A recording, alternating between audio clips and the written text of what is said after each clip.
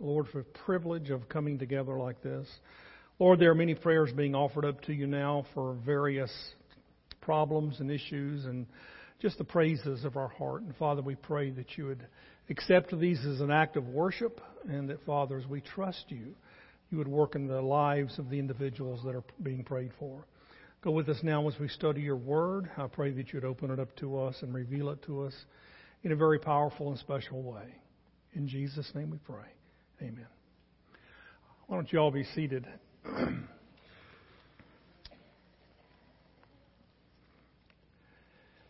You know, there are a lot of topics in the Scripture that I've often struggled with understanding and trying to come to some understanding of what exactly it's talking about or how it's to be applied to our lives. And I got to be honest with you, when it comes to the subject of prayer, it's one of those subjects that has always raised questions for me. And I'll bet you that I'm not the only one that's had questions. For example, if God if God already wants something to be done and He has the power to do it, then why do I need to pray for it? You ever thought about that? Yeah, I think everybody has, haven't they? For example, salvation of an individual. Maybe you've got a loved one or a relative that you're praying for because they are lost. We know in Scripture that we're to pray for them, but doesn't God want them saved? They're not going to be saved unless the Spirit of God moves on them. So the question then becomes, well, why does God need me to pray? Same thing with somebody that's sick or somebody that's struggling with addictions. That question is always there. What good do my prayers do, and how do they affect the individual that I'm praying for? Now, I wish I had a clear answer for you on that one. I don't have a clear answer. I don't know that anybody does. But we're told in Scripture that we're to be praying for different things. And the only thing that I can conclude from those questions, is that because your prayers are always factored in to God's acts, God's response. God is sovereign, God's in control, but somehow God in His sovereignty has factored in the prayers that you and I pray. And they are important, and they are something that we do in order to bring about results, and they do have an impact. Scripture tells us that there are some things that do not happen simply because we didn't pray. For example, the book, I think it's in James, it tells us, you have not because you ask not.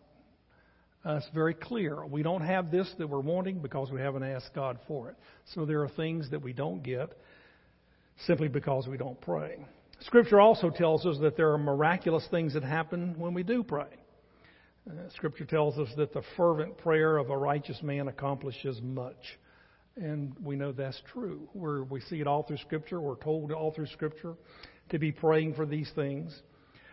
Now, with that in mind, I want to transition now to the application of what we're going to be talking about today. I want to talk to you today about the subject of spiritual growth, and specifically the subject of praying for spiritual growth. In other words, we all know that we should be praying for the sick. We all know that we should be lifting Todd up before the Lord. Others in our congregation that are struggling and because they're sick, we know that.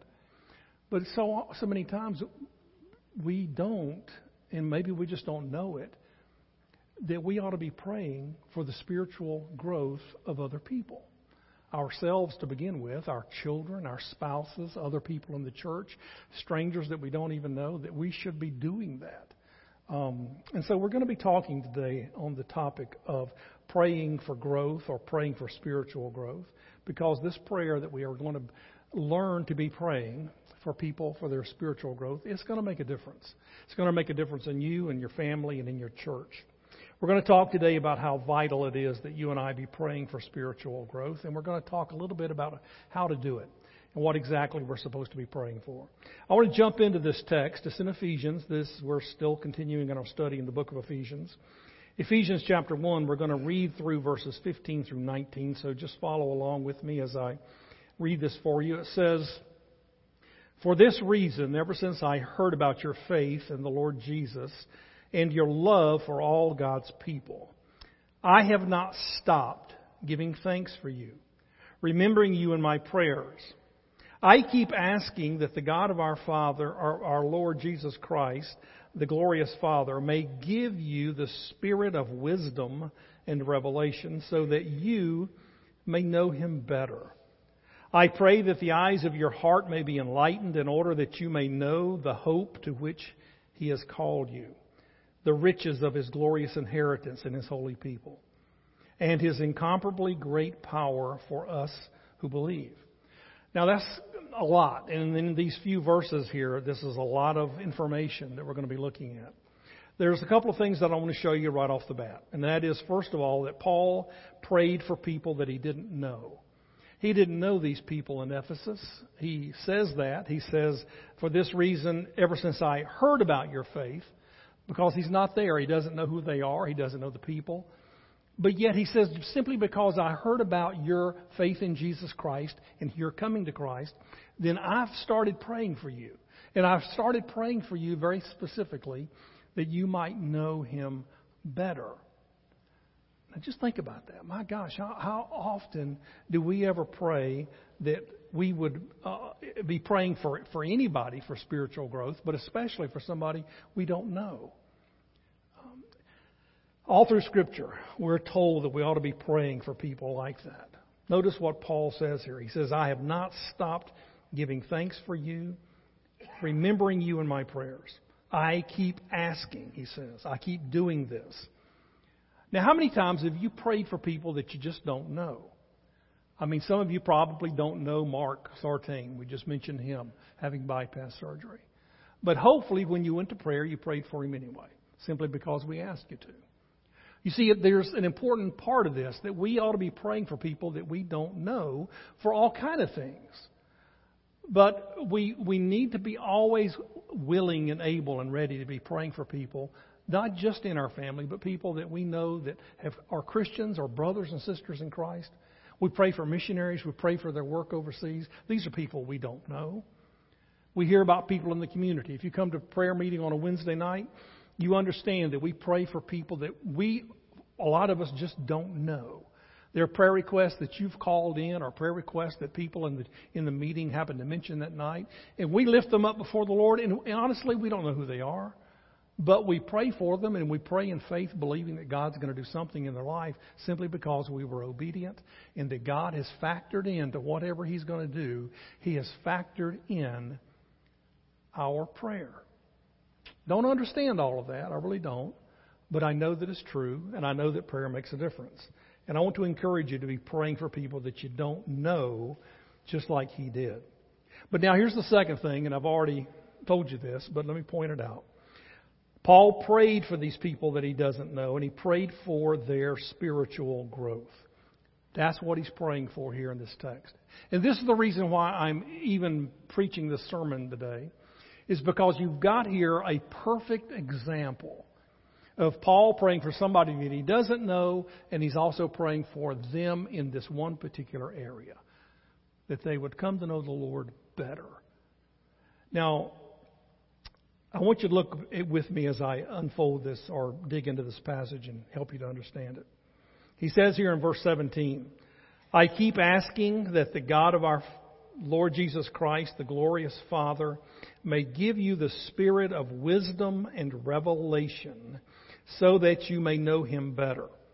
That's what He wants. He wants them, these new believers, to understand and know Him better. Now, there's a couple of things that I want to point out here. Okay, he talks about in this passage, in this verse, the spirit of wisdom and revelation. He's praying that they would receive the spirit of wisdom and revelation. Now, here's a question, okay? This is where you need to put your theology to the test here. Do they not already have the Holy Spirit? Yeah, we looked at it a couple of weeks ago. He says you've been sealed with the Holy Spirit. Upon belief, you've got Him. He's there. He's yours. He is in you. Nothing can ever change that. He's there. So we're not talking about them receiving, again, an entity or a spirit. He's there. Now, there's something else here. Is he talking about multiple spirits? I've heard people talk about this. They'll read in the Bible where it talks about the spirit of this and the spirit of that. Is Paul saying to them that he's praying that God would help them to receive the spirit of wisdom and then the spirit of revelation? as if they are two different entities. Let me show you a verse, okay? It's in Isaiah, all the way back in the Old Testament. Isaiah chapter 11. And in this passage, Isaiah is prophesying about the Messiah or Christ coming eventually. And here's how he describes him in verse 2.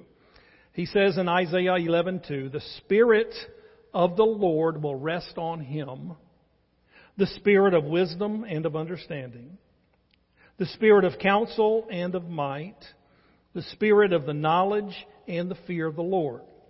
Now watch.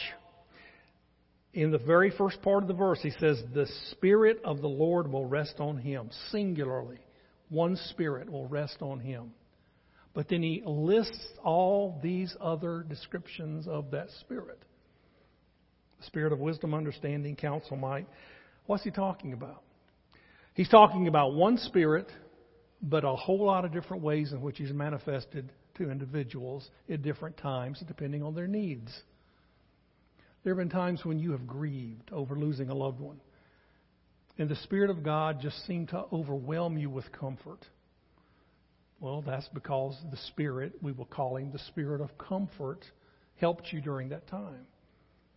There have been times when you needed power and direction, and the Spirit of power came upon you. The same Spirit that indwells you just wells up inside of you and works or manifests itself in that way, in that area of your life. So we're not talking about multiple spirits. We're not talking about receiving something that you don't already have because you already have the Spirit. We're talking about him manifesting himself in your life in different ways. So in this particular context, Paul is talking about, he's praying, then asking that the Spirit of wisdom and revelation would be given to these people so that they can know him better. So here's what I want to do. I want to look at this as far as these two words are concerned. What is wisdom and what is revelation? What does that mean? What is the work that the Spirit of God is doing in the lives of these people? Because you need to understand something. It's the same thing that the Spirit does in your life and in mine as well. So we need to understand that. So let's take it in reverse order, because revelation generally happens before wisdom. Let me explain it. Revelation in verse 17 is where he's talking about the Spirit of revelation. When God reveals truth, that's what it means. God is revealing to you truth in some area of your life, something you need to know. For example, you may be studying the Scriptures and you don't understand it. You're not quite sure what it means, and all of a sudden it's as if the light bulb comes on. And it's the Spirit of God revealing to you the meaning of the text. You all of a sudden understand it, and you say to yourself, wow, I get it, I understand it. See, that's revelation. When you are in a quandary and not knowing what to do, what decision to make, or so forth, and God just brings it up to you and shows you, that's the Spirit of revelation. God is revealing something to you. This truth about how you ought to live or what you ought to do. And in verse 18, he kind of clarifies it a little bit. He says, "I pray that the eyes of your heart may be enlightened." Same thing. I'm praying that God enlightens you and makes you understand, or helps you to understand, and reveals the truth to you. Now, guys, this happens in all kind of areas of our lives and at all different times in our lives. Spiritual insight and understanding. That's what he's asking them to receive. Now you say, well, why is that so important? That you would pray for that? Why would you even bother praying for that for somebody? Well, let me show you. Now watch, okay? There's a verse. It's in 1 Corinthians. Now listen to what it says. It's in chapter 2, verse 14. In this particular verse, Paul says this. He says, the person without the Spirit, now he's talking about an unbeliever here in this passage. The person without the Spirit does not accept the things that come from the Spirit of God, but considers them foolishness. And he cannot understand them because they are discerned only through the Spirit. Now you got to understand this verse, okay, in the application to you and me. He's saying that a person without the Spirit of God doesn't have a chance of understanding, because unless God reveals it to him, he's not going to understand it. They're spiritually hidden, and they have to be revealed through the work of the Spirit. Now, when an unbeliever is coming to Christ, the Spirit works in him to help him understand it. The same thing is true of you and me. Even though we have the Spirit now, if the Spirit does not reveal truth to us, then we don't get it. We don't understand it. You and I aren't going to come to some understanding of the deep truths of God and say, boy, aren't we smart? We got that one. We figured that one out. God says no, they're spiritually discerned. And if you're ever going to understand something that's a mystery in the Scriptures or about life, you're going to only understand it because I revealed it to you. Now let me show you a similar situation. There was a time when Jesus and the disciples were sitting on the side of the hill and they were talking like they did a lot of times. And Jesus asked them, he said, now, who do people say that I am? And the disciples are saying, well, some of them say you're Elijah, come back from the dead. Somebody said that you were Jeremiah, who's come back from the dead. They even claim you're John the Baptist, coming back from the dead. He said, yeah, I know. He said, but who do you think I am? And old Peter, like old Peter does, he stands up and he says, you're the Christ, the Son of the living God. That's who you are. And I got to believe that Jesus had this great big smile on his face, you know. And here's what he says in Matthew 16, verse 17. When that happened, he said this. He said, blessed are you, Simon, son of Jonah. For this was not revealed to you by man, but by my Father in heaven.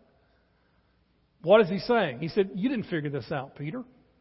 Nobody told you. He said, my Father just opened your mind to understand this. That's how you understand it. That is revelation. See, that is enlightenment. That's the work of the Holy Spirit in the lives of unbelievers and believers as well. You have that living in you. The problem with it is that we so often, like we do in other situations, we quench it. You know, the Spirit wants to enlighten us. He wants to reveal things to us. And because of our, preconceived ideas or busyness or neglect or apathy, whatever it is, we just pour cold water over what the Spirit's trying to do. But Paul's praying for that. He's saying, for you people that have just come to Christ, here's what I'm praying. I am praying that God would, through His Holy Spirit, would give you this spirit of revelation. That He would reveal things to you that you've never seen before. 3 specific things that he prayed for. Now let's look at these just briefly. In Ephesians chapter 1, verses 18 and 19. Here's what he prayed for specifically. I pray that the eyes of your heart may be enlightened in order that you may know the hope to which He has called you, the riches of His glorious inheritance in His holy people, and His incomparably great power for us who believe. Now, I believe these are 3 different and distinct things that he's asking for. He's clarifying what he means by mystery. I want you to reveal. He said, I want the Spirit of God to reveal something to you. Here's what it is. 3 things. Number 1, the hope to which He has called you. He said, I'm asking God that His Holy Spirit would help you to get a glimpse, just a feeling, some kind of understanding of what lies ahead for you.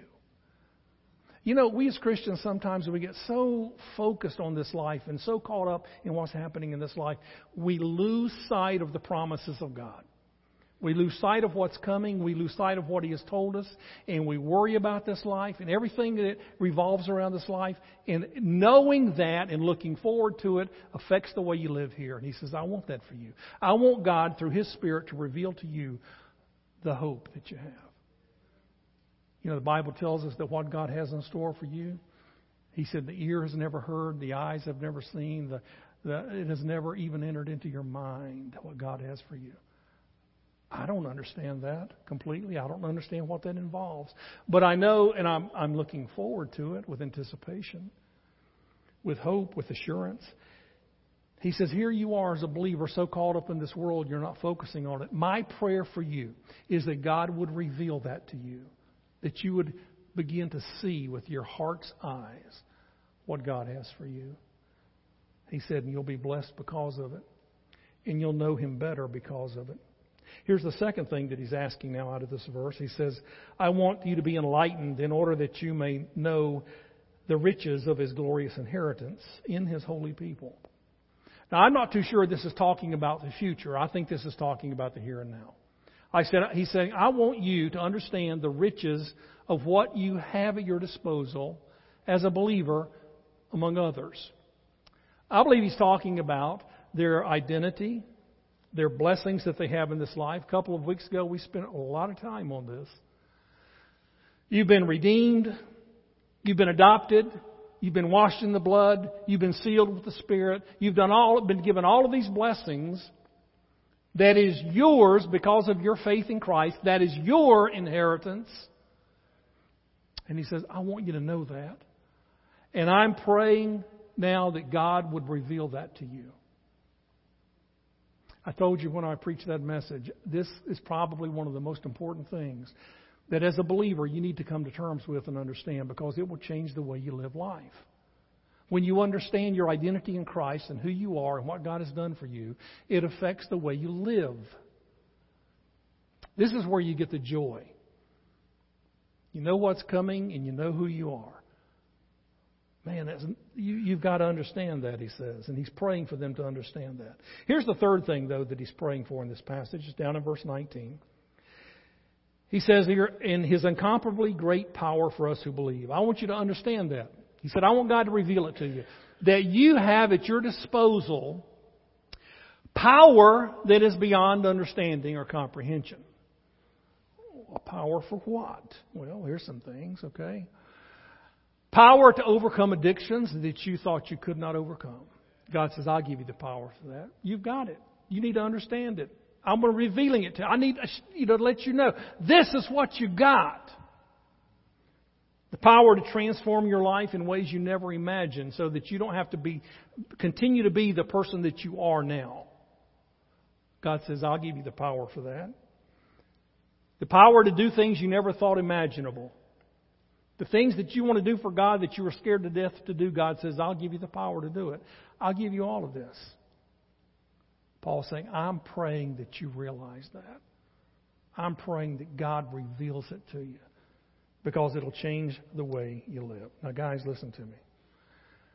You and I, and this is what I'm asking of you today, you and I have got to begin to see the importance of praying.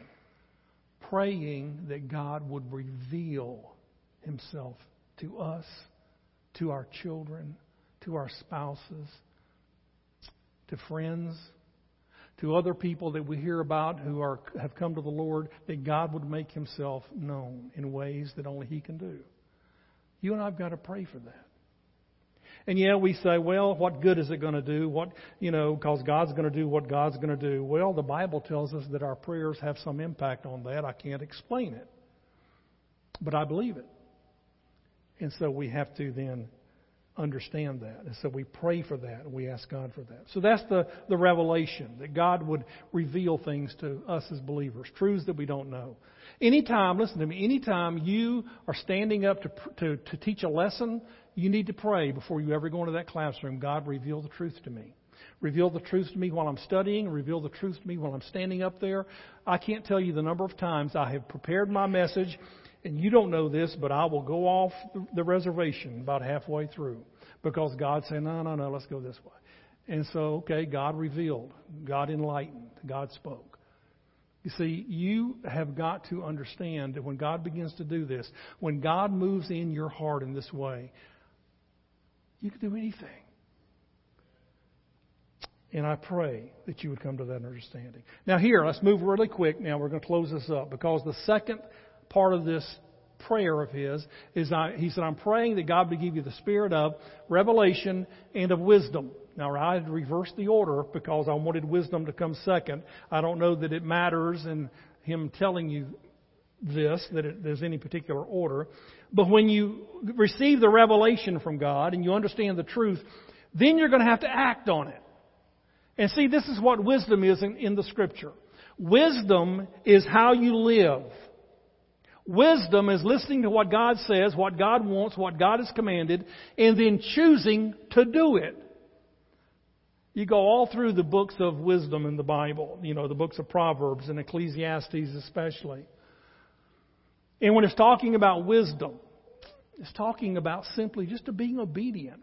When you come up in your daily life to an opportunity or a choice you have to make the wise choice the way that God would want you to. In your business, in your relationships, in your marriage, with your children, everything, that you make the wise choice. That you take what you have learned through revelation and apply it to how you live. Revelation and wisdom go hand in hand.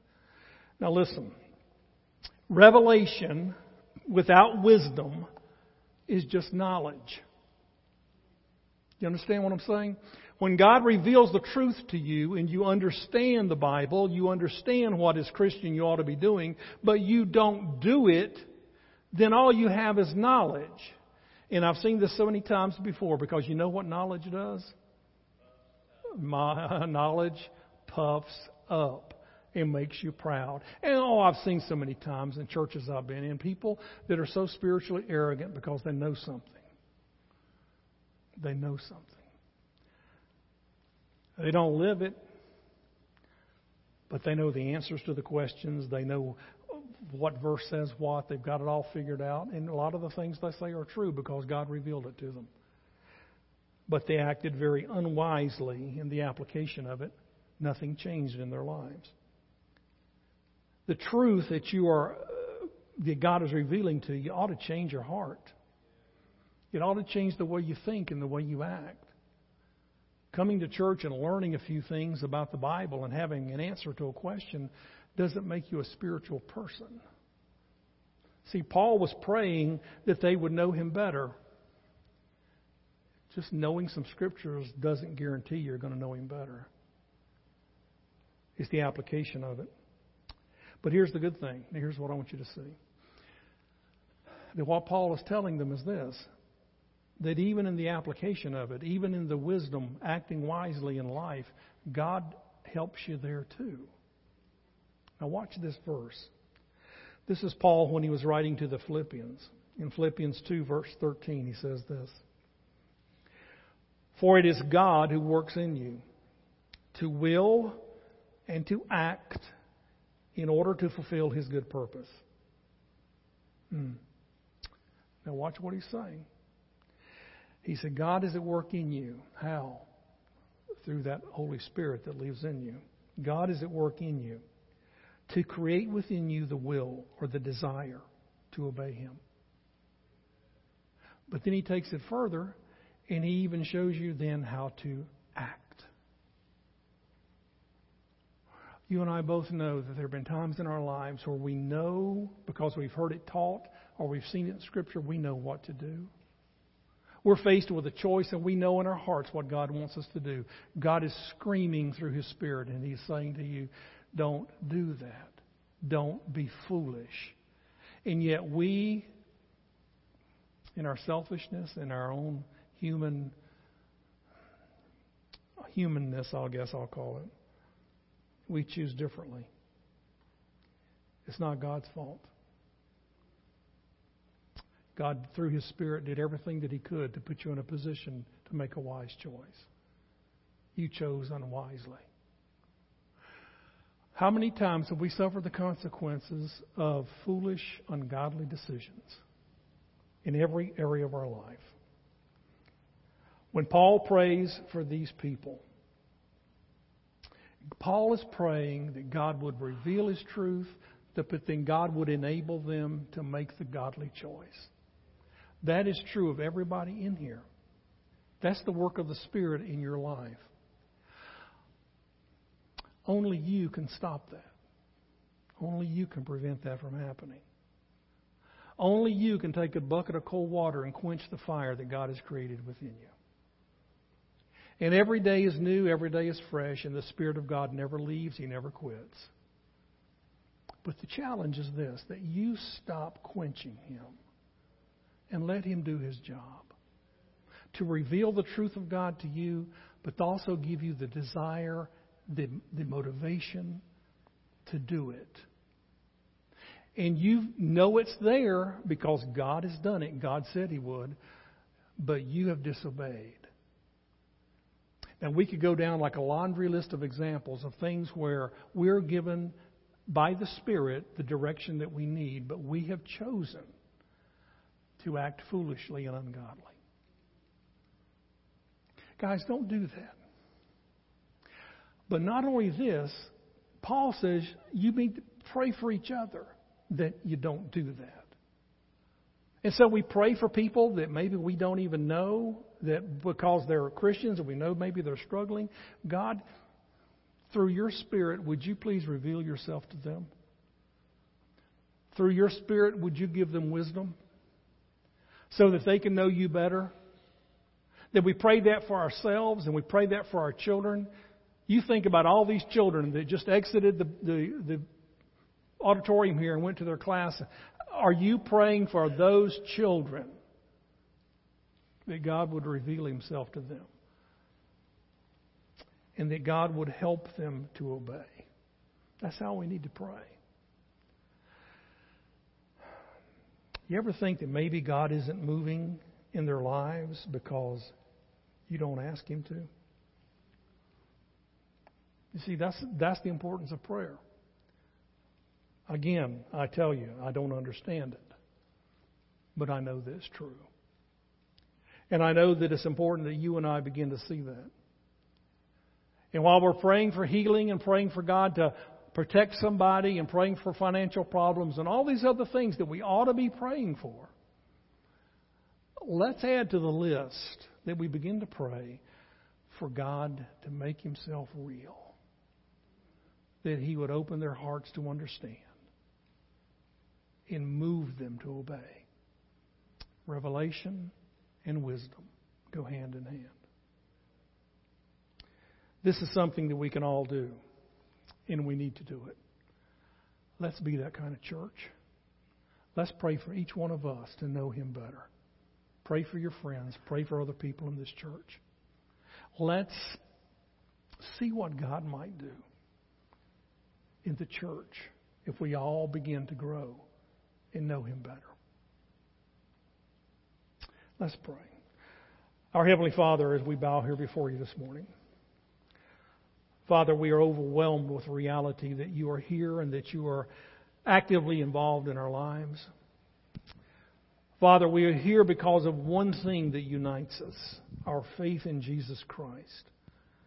We believe that Jesus died on the cross, He paid for our sins, and we are trusting that and that alone to save us. With that faith, you have placed us into your family. And the family is a very special organization here, an organism. And Father, we come together and we pray for each other and we lift each other up. Lord, I pray for each one of us that we would be challenged to do that. That we would pray for each other and our families and people we don't know.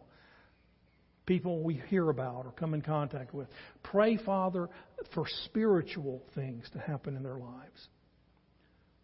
Pray that you would reveal yourself to them in a powerful way. Enlighten their minds, their hearts to understand you better. And that, Father, they would begin to make a commitment to act wisely in this life. They would walk with you faithfully. And to see what you do when your power is unleashed in the life of a believer. Father, may we be that kind of church. In Jesus' name we pray.